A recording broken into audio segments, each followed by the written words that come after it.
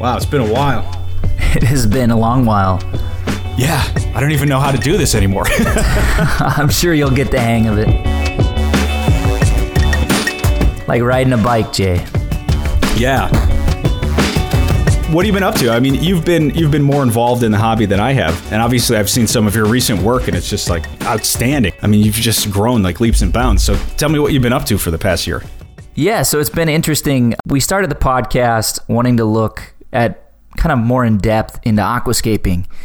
And I'd been doing it for a while, but I never considered myself an exceptional aquascaper. I mean, I knew more than I could actually put into practice, I think.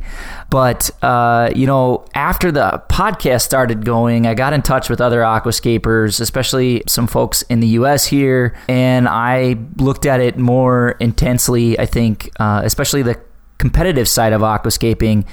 And not that I was terribly concerned with, doing really, really well in contests or winning them, but I looked at it as a means of improving my aquascapes and to start really evaluating them and getting better.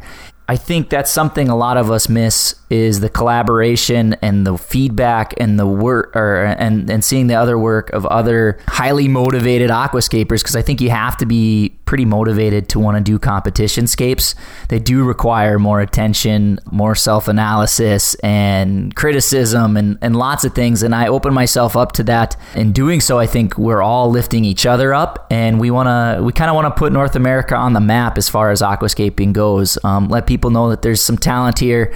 There's some drive and passion for aquascaping.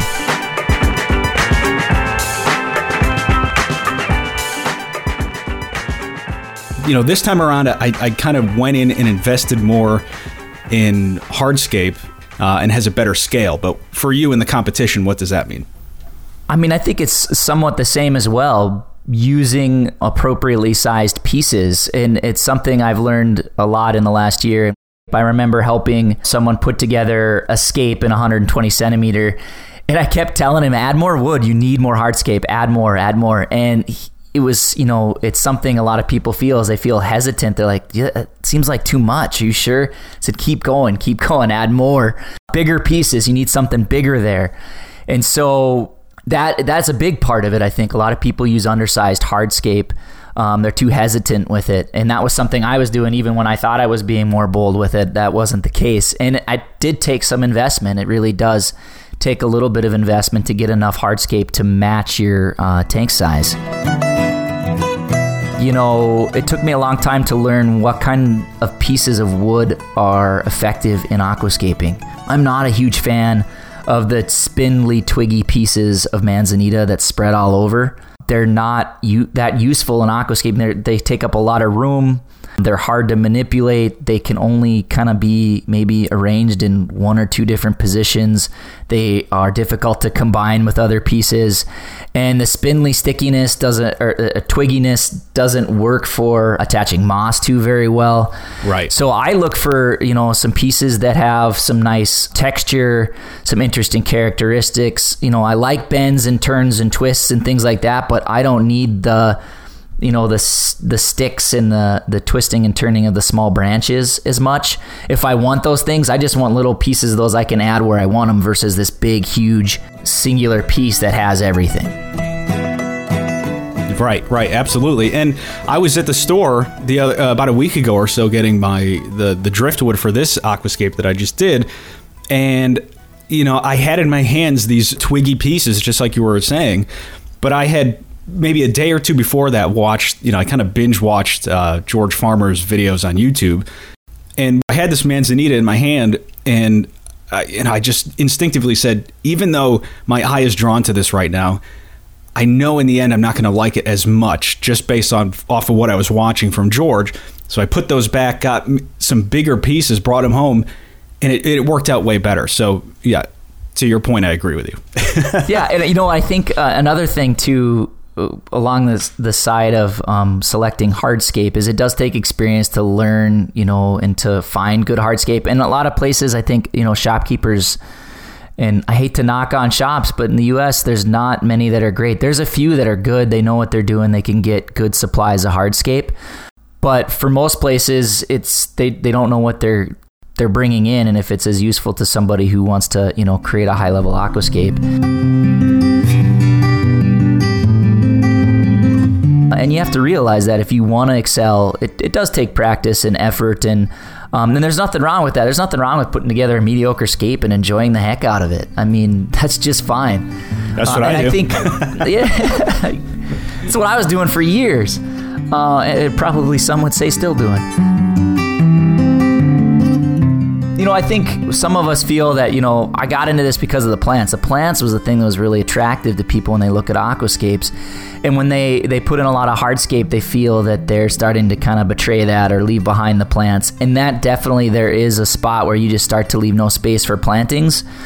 But if you learn to use the hardscape in certain ways, you can make pretty effective use of hardscape while still allowing the plants to be the primary focus and the show points. Yeah, definitely. And I have a 60U from Boost Plant. I think you have that same aquarium as well, but it's a little bit different than the 60 centimeter in that it has more depth. So even though, like for me, I did use a ton of hardscape here, but I had a little bit more room front to back for planting, and that seemed to help out. That always helps, I think. And that's one of the problems I think people experience when they first start, especially in the U.S., where, most of the aquariums we see are still those black rimmed tanks, and it doesn't matter, how much volume you get, they just get longer and taller. They don't get much wider. The notorious or infamous 55-gallon tank that's so common among people who enjoy fish keeping wanted a big tank, and so that's what they get. And then they get into aquascaping, and they're trying to scape probably the absolute worst tank to scape ever. When I started trying to scape a 37-gallon tall, which is just the weirdest dimensions. It's a tall tank. It's only 12 inches wide, 37 across, or 2.5 feet across or something like that. I can't even remember. I hate it. I put it out of my mind. But I didn't realize how much the tank was hindering what I was trying to accomplish. I'm looking at all these scapes going, wow, these are great. I want to try and do something like that. And the dimensions are important. And that front to back depth is also really important. And it seems like we're kind of hovering around, the same idea of getting the right materials right from the beginning. And it just makes everything that much better, more enjoyable.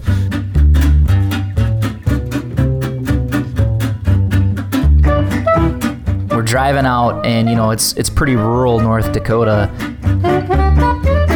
and I see this big pile of it. This farmer had been clearing this stuff out of his field, and this thing was probably like a 7-foot tall pile of all these rocks, and I almost stopped and was like, I gotta go through these. I gotta put 2 tons of rock in the back of my car. I'm actually gonna see if I can find a ton of petrified wood for maybe next year's IAPLC. So I'm really excited to see what I can find this weekend. Yeah, absolutely. Now you're becoming the very serious aquascaper when you're pulling off the side of the road and pulling stuff into your car. Dude, that's every road trip Hip Hong has ever taken.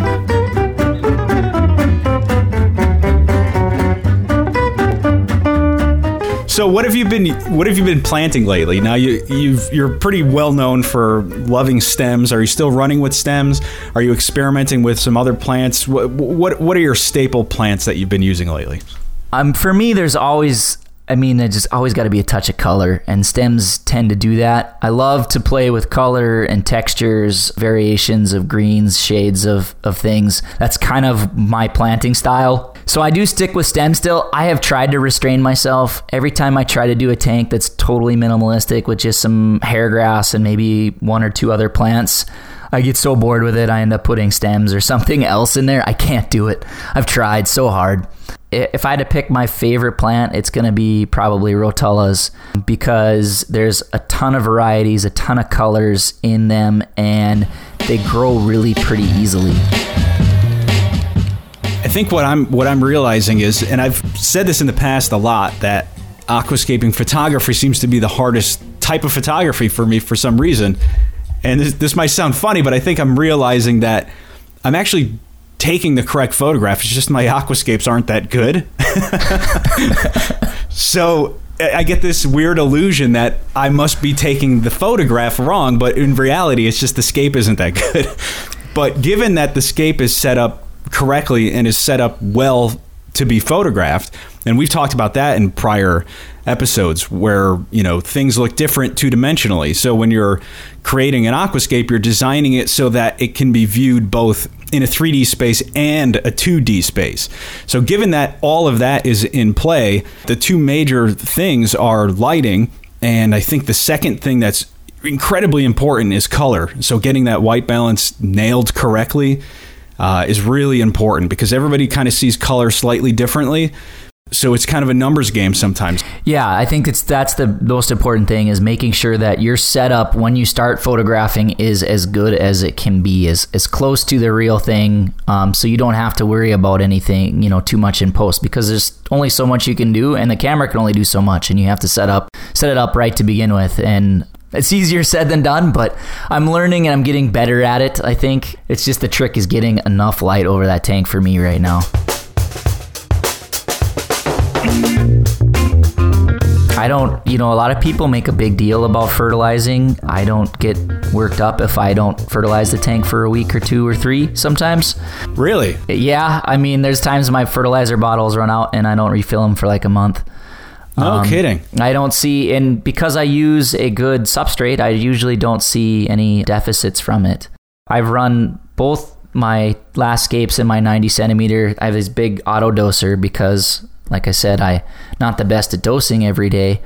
So that was a way to get around that. And sometimes when that runs out, it takes a bit more time to kind of fill it up and do all of that. And life gets busy and I don't always get it done. So it can sit empty for, a month or 2 months sometimes. And I've ran the tank deficient to the point where my mosses are starting to get a little pale. The greens are getting a little pale. And that's when I really know I've pushed it kind of to its limits, when the things like that are happening, when the mosses get really pale. But I don't worry about it because I just can resume dosing and things perk right back up. The plants are more resilient than we give them credit for. It doesn't mean we need to, try and push them to that point, but also, I think a lot of the problems when people are worried about problems in their tank and they're focused on dosing, 4 parts per million instead of 2, or these types of things. If you have a good substrate, that minutia, those little details in fertilizing aren't likely your problem.